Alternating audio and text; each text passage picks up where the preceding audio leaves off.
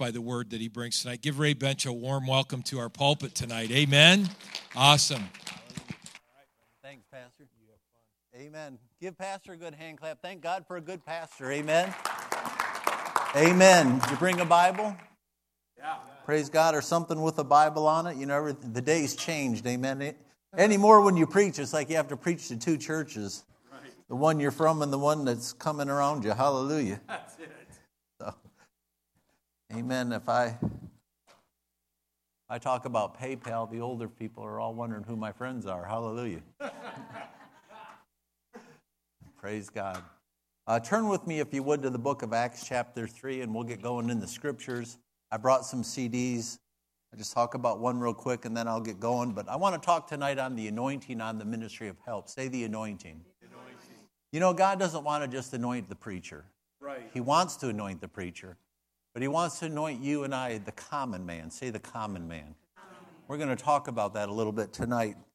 You know, everybody has parts of the scriptures that probably, as you read, they encourage you more than others. Amen? Yeah. And tonight we're going to talk a lot about Peter. I like Peter. Peter couldn't get out of his own way. Have you ever been there? Amen. Yes. Amen. The beauty to Peter, he's like a light switch.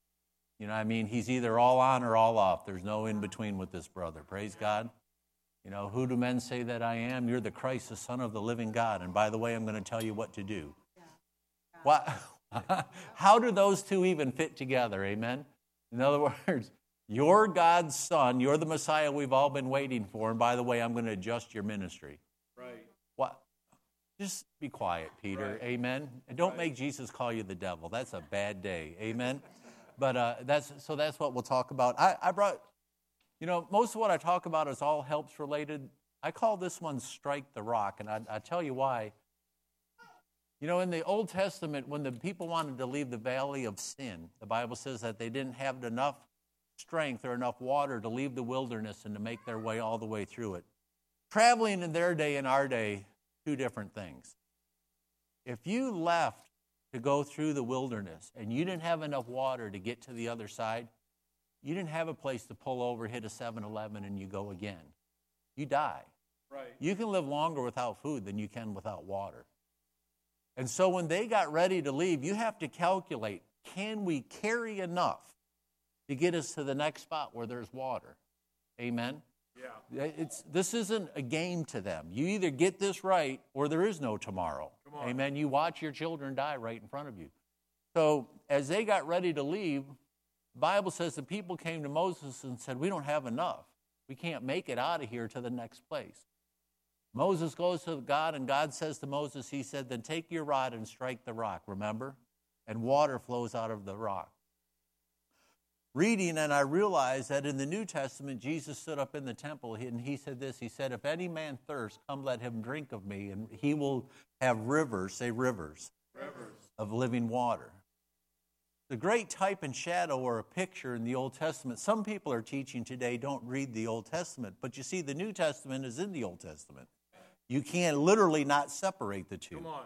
The Old Testament, or the old-time Pentecostals used to say it this way, that the Old Testament is the New Testament concealed, and the New Testament is the Old Testament revealed. Yes. That they mirror one another and teach each other. Amen? So in the New Testament, Jesus comes along, stands in the temple. He says, if any man thirsts, let him come drink of me. So the picture is Jesus standing there saying, if you want to leave the valley of sin, I'll show you how. God looks down and he says, and strike the rock, which is Christ. And when Christ was struck for you and I, the water of the Holy Spirit was poured out. And if any man thirsts, you can come drink of that Spirit and receive life everlasting. Can you say amen? Amen. Yeah. So that's just kind of a little bit about the teaching. Again, most of what I teach is all about the ministry of helps. That time I just took some types and shadows from the Old Testament because I enjoy it. Yeah. Amen. I enjoy it. It brings life to me. I saw some things I hadn't seen. So anyways, those are back there. Praise the Lord. You find Acts chapter 3. We're talking about Peter, John. Here in Acts chapter 3, verse 11, it says this. It says, now as the lame man who was healed held on to Peter. Just hold that phrase just a little bit. When Jesus found Peter, what was he? A fisherman. just, brother, I like to say he was us. You're talking, you know, amen? He was us. He went with Jesus 3.5 years for all that period, and he took care of the fish and the loaves. Remember, Jesus said, go cast in the, for the fish, and you get the fish with the gold coin. I'm sure he had never, and all the fish Peter had pulled out of the water, amen, that was the only one with the gold coin, amen. It pays to listen to your pastor, praise God, amen. I know everybody say, hey, that's a good idea, praise God. But that was where Peter was when Jesus found him. Amen. So here we see him now, and Jesus is gone. He's ascended. Peter's there, him and John, and they are heading up to church to pray. They're not preaching that day. They're just going to prayer. And as they go up there, this lame man who everybody has walked past. You understand, in that day, to get to the gate beautiful in the temple, the temple wall, the outer wall going all the way around is about a half-mile square. It's a big place. But as you narrowed your way in, everybody walks past these gates to get their way in towards, where the actual main temple is. So they walk past this lame man. Everybody did. Peter goes to walk past him. He says, can I have some alms? In this day, there is no Medicaid. Right. You know what I'm talking about? The Romans sure don't care if you starve to death. So he's standing outside of the church asking God's people, would you please help me? And these people all walk past him. All of a sudden, he reaches out to Peter, and Peter says, silver and gold I don't have. What I do have, I'll give to you. And he picks him up by the arm, and that man's legs straighten out. And he begins to stand up for the first time in his life, I believe, and he begins to dance and shout, wouldn't you? Well, he's holding on to Peter. When you've never been over 3 feet tall all your life, amen? This is new to him. He's holding on to Peter, and he goes into the temple to praise God. He doesn't just go home. Say, I got my miracle, I'm out of here. He goes into the temple, and he begins to shout. That's where we're going to pick up this story, verse 11. Now, as the lame man who was healed held on to Peter and John, all the people ran together to them in the porch, which is called Solomon's, and they were greatly amazed. And when Peter saw it, he responded to the people, and he said, men of Israel, why do you marvel at this, or look at us so intently as though through us, or our own power or godliness, we have made this man to walk? In other words, Peter's saying, I didn't do this. Don't you love a good, humble, honest gospel answer? Amen? I didn't do what you guys are seeing. If you look in the modern translations where it talks about, Peter seeing this crowd, it says, and Peter seeing his opportunity. This crowd that had just all walked by, thousands of them, this lame man, now see him coming in with Peter, holding on to his arm, and just going crazy praising God. Well, this crowd forms. Just pause. That's why we need the miracles back in the local church. Come on. That's why we need, for the sake of this man and for the sake of the sinner man, because it gets the sinner's attention. Come on. I'll tell this story and then I'll move on. I don't know if anybody of you ever heard of the late John Osteen. Pastor Osteen, my pastor's pastor, he's gone home to heaven. He had a great television ministry before he went home to heaven, reached the whole world, never asked anybody to help him, not a dime. Right. Here's how they got their television equipment. The Lord spoke to him, and he said, now one day, he said, I'm going to tell you when, and you're going to take up an offering for TV equipment, but don't do it until I tell you. So he told the church congregation, one day we're going to buy equipment, one day we're going to do all this, but not yet, just be in prayer. We'll see what the Lord does. Church continued to grow. They were 1,000, couple thousand, whatever they were. Big sanctuary, and he got up, and he would read prayer requests and then pray for people. And so in this auditorium, as we might call it, his church, he stands up, and there's a gentleman who wrote and said, Pastor Osteen, I'm so sick, I can't function anymore. I can't take care of myself. I have to be on crutches or a wheelchair all the time. Could you please pray for me? I need to be healed so desperately. So he said, brother, wherever you are, you don't know everybody when the church grows that big. He says, brother, wherever you are, just stand up. I want to pray for you right where you are. So this gentleman stood up about 2/3 of the way in the back of the congregation. Standing there, he began to limp his way back or towards the front. Pastor Osteen said, no, just stop. I'll pray for you where you are. He kept coming. He said, brother, you just stay. I'll pray for you. He kept coming. Well, it was taking forever because he was in such bad physical shape. And as he began to come, Pastor Osteen said, well, let me just pray for you. And as he got about halfway to 3/4 of the way up front, the power of God hit that man, and he began to pitch his crutches. He began to throw his all of the, the stuff that's around your legs, and he ran up front, and he just started dancing up front, just enjoying the presence of God and the miracle-working power of God. And this is how smart the Holy Spirit is. Come on. Somebody stood up and had a word of prophecy and said, now if you had TV equipment, this miracle would have blessed the world. Yeah. And they stood up and took an offering, and some $100,000 came in one offering for television equipment. Right. We need the miracle. Say the miracle. The miracle. We need the miracle-working power of the Holy Spirit back in the local church. Ray. We're trying too hard to do what God could do so easy. Can you say amen? Good, man. Amen. So Peter, standing here this day, sees his congregation, he sees his group, and people will listen to you when you walk with the true God. Can you say amen?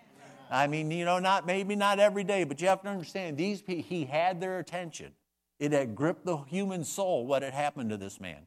And Peter begins to preach, and you can go down through the rest of these verses, all that he preaches. Let's pick it up here in Acts chapter 4, verse 1. Now as they spoke, that's Peter and John, the priest, the captain of the temple, and the Sadducees came upon them. We might call this the temple or the church security team. Amen? Right. Yeah, this isn't the Romans and such. These guys secure the temple for the high priest. They see this crowd beginning to form, but not in church, just outside the church. And being greatly disturbed that they taught the people and preached in Jesus the resurrection from the dead. Stop. That is not a popular message because the high priest just killed Jesus, the Christ. Right? Yes.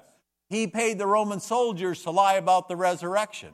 Right. He has a field that he paid through Judas that he doesn't even want, trying to silence Jesus' resurrection. Not making them happy that these two men are standing outside preaching Jesus and the resurrection. Because they are emptying the temple accounts trying to shut this sermon down. Come on. And they laid hands on them and put them in custody until the next day. In other words, it's too late. Charismatics, they always got to have a late night service, hallelujah. Well, it's too late, hallelujah. Amen, to lock them down. The high priest's already gone home today, take a nap, praise God, so they wait till the next morning. 4, however, many of those, say many who heard the word believed, and the number of men came to be about 5,000. So on the day of Pentecost, 3,000 people are added to the church. Now we have an additional 5,000 people, all added to the church. Verse 5. You'll pause at verse 5 because we'll come back to this. Let's go take something into context. Matthew chapter 26.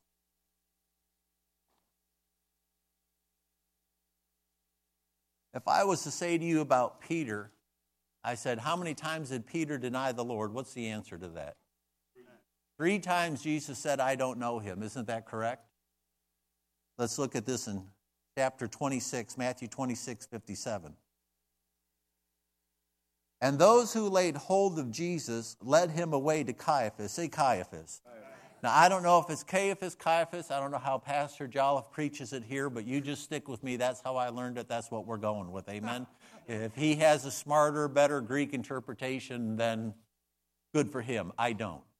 This is all I know is Caiaphas. He was the high priest where the scribes and the elders were assembled.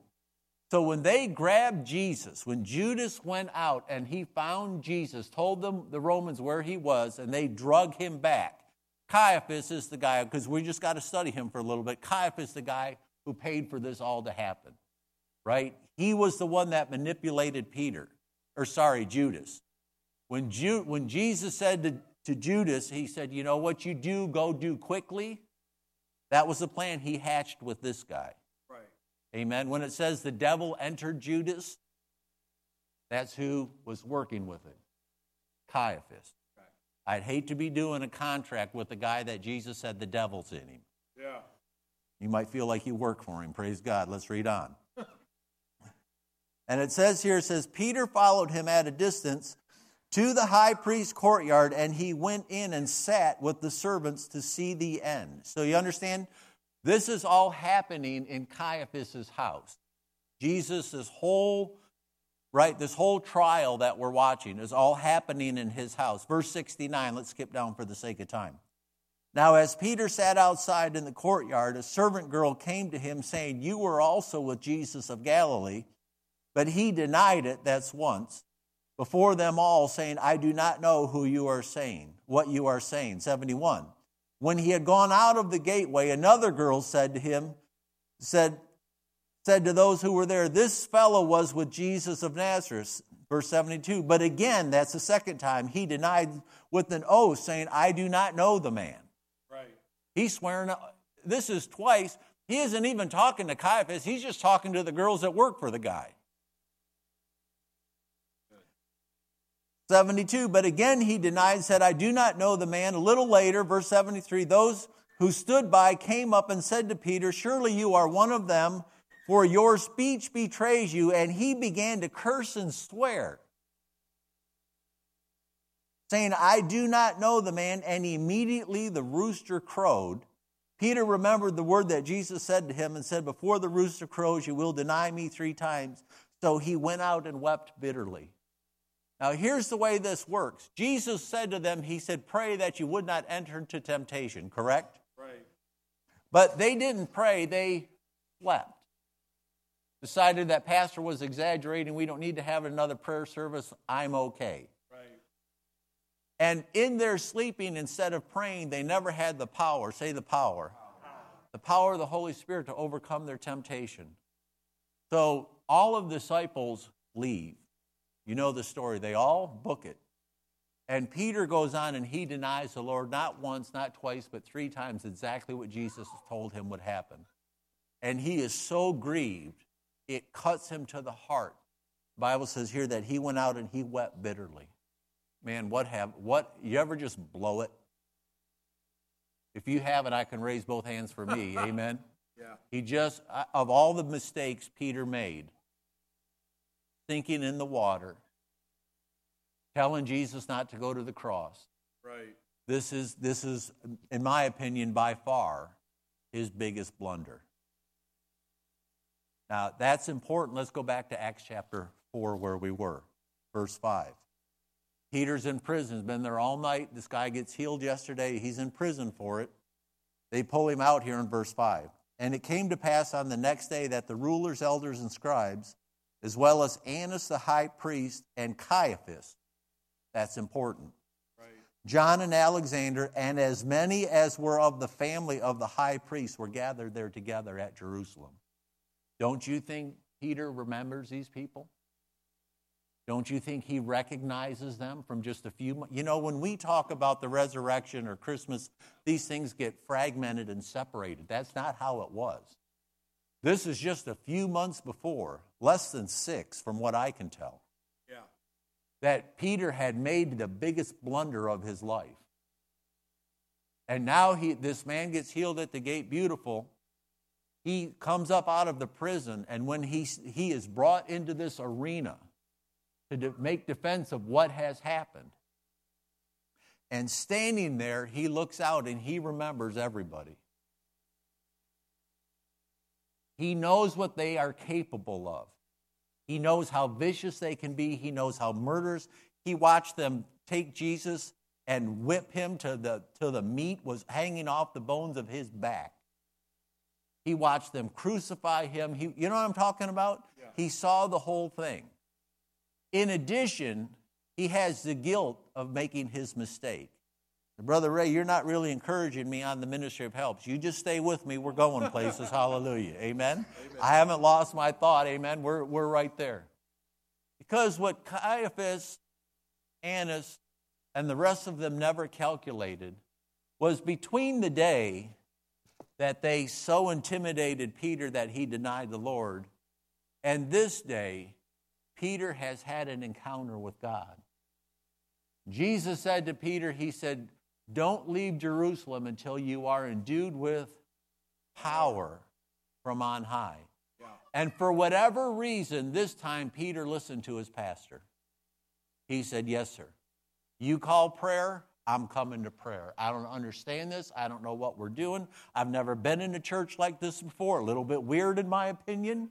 But if you say do it, I'm done doing things my own way. Don't you love it when people will finally listen to you? Yes. And in that upper room, for the first time, 120 people get the baptism of the Holy Spirit that had been prophesied over them. And this beginning of the New Testament church starts. Peter comes down out of that upper room, and 3,000 people for the first time give their lives to the Lord Jesus Christ because the fisherman has had an encounter with God Almighty. Yes. Yes. And this day, coming up out of that prison, Caiaphas has no idea what he's about to encounter. That he's not the same Peter he had intimidated just a few months before. He's had an encounter with God Almighty, and he's a completely different person, though he's the same man. Let's read it. That's good. Verse 7, and when they had set them in the midst, they asked him, by what power or by what name have you done this? You talk about he's a God of the second chance. Right. What are the chances that you would come right back around all these months later to being brought in front of these same people you have just denied the Lord in front of just a few months before, and standing there and they give you the mic and they say, tell us how you did this? Oh, are you kidding me? I thought you'd never ask. And Peter, filled with the Holy Spirit, said to them, rulers of the people and elders of Israel, if this day we are judged for a good deed done to a helpless man, and by what means he has been made well. In other words, you want to know how the crippled got healed. Let it be known to you all and to all the people of Israel that by the name of Jesus Christ of Nazareth, Christ wasn't his last name. That was the Messiah. Yeah. All of the Jewish people waited for one person, the Messiah. Right. There's a lot of people who said they were the Messiah, but Jesus really was. When Peter stood up and he said, you were looking for and you killed the Messiah. He's talking to the high priest. These people all know who he's talking about. You know what I mean? This is just a few months before. Let it be known to all of you that by the name of Jesus, how did I heal him? Through Jesus Christ of Nazareth. Brother, you tell me alarms just went off. Cut his mic. Sit this man down. And up in the middle, you understand, Caiaphas is tired of trying to shut this thing down. Standing now in front of everybody, thousands of people, is this stinky fisherman. Isn't supposed to know these things. He isn't supposed to have this kind of boldness. He isn't supposed to know the power of God like this. Peter stands up and he says, in the name of Jesus of Nazareth, whom you crucified, whom God raised from the dead, there it is again, by him this man stands before you whole. He's a stone which the builders rejected. And brother, he goes on and he preaches one of the finest sermons ever. Yes. You see, all that time working in the helps ministry, rowing through the night, late night sermons, early morning, building the fires and doing the work of the ministry, and all of that was a preparation for what God was going to do in Peter's life. Yes. In the call of God, God can tell you, you'll be the fisher of men. But it takes the power of the Holy Spirit for that part of your ministry to begin to manifest. Yeah. The call is not the anointing. It takes the call to bring the anointing, but you have to pray in the anointing for your call. That's good. Acts 10:38 says this. It says, how God anointed Jesus of Nazareth with the Holy Spirit and power, who went about doing good, healing all who were oppressed of the devil. So that verse teaches us that even Jesus Christ, the man side of him, needed the anointing to do the miracles. If Jesus needed to be anointed, where does that leave me and you? Awesome. Then, this is why I don't want to turn the church into smoke machines and light shows. Because it's the power of the Holy Spirit. Say the power. It's the power that changes a man's life. It's the move of the Holy Spirit. It's the encounters with God that changes, that move us from one person into another. Hey, can I tell you something? I love everything about God. I really honestly do. I really, as God, I really do. You know what I mean? Everything God does is wonderful. I tell you what blesses me. Peter was the common man. Yeah. You understand how out of his league he is? The chief priest doesn't just know Hebrew. He grew up Hebrew. Right. He was immersed in the languages of the day. Yeah. Nobody had more training than the high priest. The problem is knowledge is different than an encounter. Yes.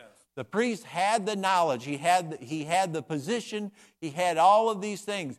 Peter had an encounter with God. That's good. And the man with the encounter with God has something to say to the nation. Can you say amen? Amen. That's what I'm here to try to tell. I don't know about you. I'm not the most educated man in the room. I've never been accused of being the smartest or having the highest IQ. But this I know. I was eating a peanut butter sandwich, minding my own business, and Jesus Christ stepped in my room and said, I want you to teach. Shortly, amen. Right. Shortly after that, in early morning prayer, seeking the Lord for my part, the Holy Spirit began to move, and this anointing began to work over and over again in my life. I don't have the education of some. You understand? His family doesn't rub shoulders with the right people down at the temple to get meetings. Right. No, he doesn't know anybody who knows anybody who lives on the right side of the tracks. Do you know what Peter smelled like when Jesus met him? Fish. I go to the Philippines. I go down to where the boats come in with all the fish. You don't have to guess which one of the people got off the boat. Come on. Yes. I can go through our church and I can tell you which one of the people in our church has a wood burner. Right. I don't have to guess. Right. Not a prophet. Right. Amen? Amen. I'm one of them. I got an outside wood burner. But you know why? Because you know what I mean? That smoke gets on you. I don't care how far away I try to throw the wood in, I smell like smoke. Let me tell you what Peter smelled like. You understand, three and a half years before this day, he's fish, guts, scales, and eyeballs. He grew up on a boat. Right. That's all the kid knows. Right. And in the middle of his life comes Jesus Christ of Nazareth, and this encounter with God changes everything about that simple fisherman. Yes. And God takes him and he pushes him out in front of the nation. He says, Peter, now tell your story. God, these people have all this background. They have all this education. This is the who's who right. of our religion. Yes. Jesus stands there and he says, but they don't have what you have. You had an encounter with the Holy Spirit. Tell them about it, Peter. Tell them what's happened in your life. And standing there, for the first time, his foot doesn't get in his mouth. And he's changed by the power of the Holy Spirit, and he has something to tell his nation. And 5,000 people give their lives to the Lord. See, when the anointing gets on the armor bearer, when the anointing gets on the helper, when the power gets on the called, it's a whole different story than just walking along having a lot of good religion. I don't know where you live. It's none of my business where you live. I found Jesus Christ laying underneath my desk in the early morning trying to be a good armor bearer for my pastor. Minding my own business, not thinking I was anything special, the Holy Spirit would begin to talk to me and to tell me and to show me what he wanted done and to begin to help me to flow with my pastor. We were down in Durham, North Carolina, just outside of Raleigh a little ways. It's big. Not a big church, but it's a big congregation inside of a small church. You know what I mean? Like literally standing room only. And as pastor was up front, he said, you know, I see something in the Spirit. And as he did, I've been begging God to open my eyes to see what pastor saw. Standing there that day, pastor's getting ready to he said, I see, and he went on and he said, I see a hammer in the Spirit. And when he did that, I knew where he was going. And I started to make a beeline over to the side here about 3 rows back. She was on the second row. I started to head for the third row to get behind her to catch her because I knew exactly where he was going. And I stopped and I said, hey, the helps guy can't beat the prophet to the prophecy. That isn't going to work. Right. So I had to stop and let him pass me by and then run and catch. But after it was all over, I said, I'm getting it. Yeah. I'm getting in my flow. I'm finding, you know what I'm talking about? Sure. I'm finding my place. My wife, Janine, and I were on the road not too long ago, and she did a children's ministry. She's been working with our children's ministry back in Midland. She came back to the hotel room afterwards. I said, how'd it go? She said, wonderful. This is how you live? I said, this is what I live for. Yeah. That feeling of, I walked with God today. Yes. I did the impossible. I helped somebody see what I've seen. I've seen a move of the Holy Spirit. I did what I didn't think I could do. If I can say it this way, by the power of the Holy Spirit, no man takes credit. I just changed a human soul today. Come on. It was worth every fight I had to get through to get to this point. Yeah. I'm sure that's where when 5,000 people decided to change their eternal destiny from hell into heaven, because the fisherman stood up and he said, I've got something for this nation. Right. I've got something for these people. Right. And he just began to tell what had happened to him and what he knew working with Jesus for the last 3.5 years. I like to say it this way, he's the God of the common man. Yeah. You don't have to be somebody special. You don't have to rub shoulders. You don't have to know somebody who knows anybody. Come on. Stand up and tell your story. Stand up. You don't have to understand all the Greek and the Hebrew and the deep words and all of that. Stand up and tell your story. Yes. That's why I keep going back to my peanut butter sandwich, because that's where I was when God came into my life and changed me. Yeah. I was reading Brother Hagin. Brother Hagin wrote a book on prayer. I got filled with the Holy Spirit reading his book on prayer. And Janine and I were up at Central Michigan University. We're on campus. I lived at 110 Cherry Street. I can still remember. Gray house. I was on the north bedroom, top floor. That night, I got filled with the Holy Spirit. There was no way to text or call, no smoke signals back in the day. Hallelujah. So I walked to her house where she lived off campus and knocked on her window, and she came out. And because we were both seeking the baptism of the Holy Spirit.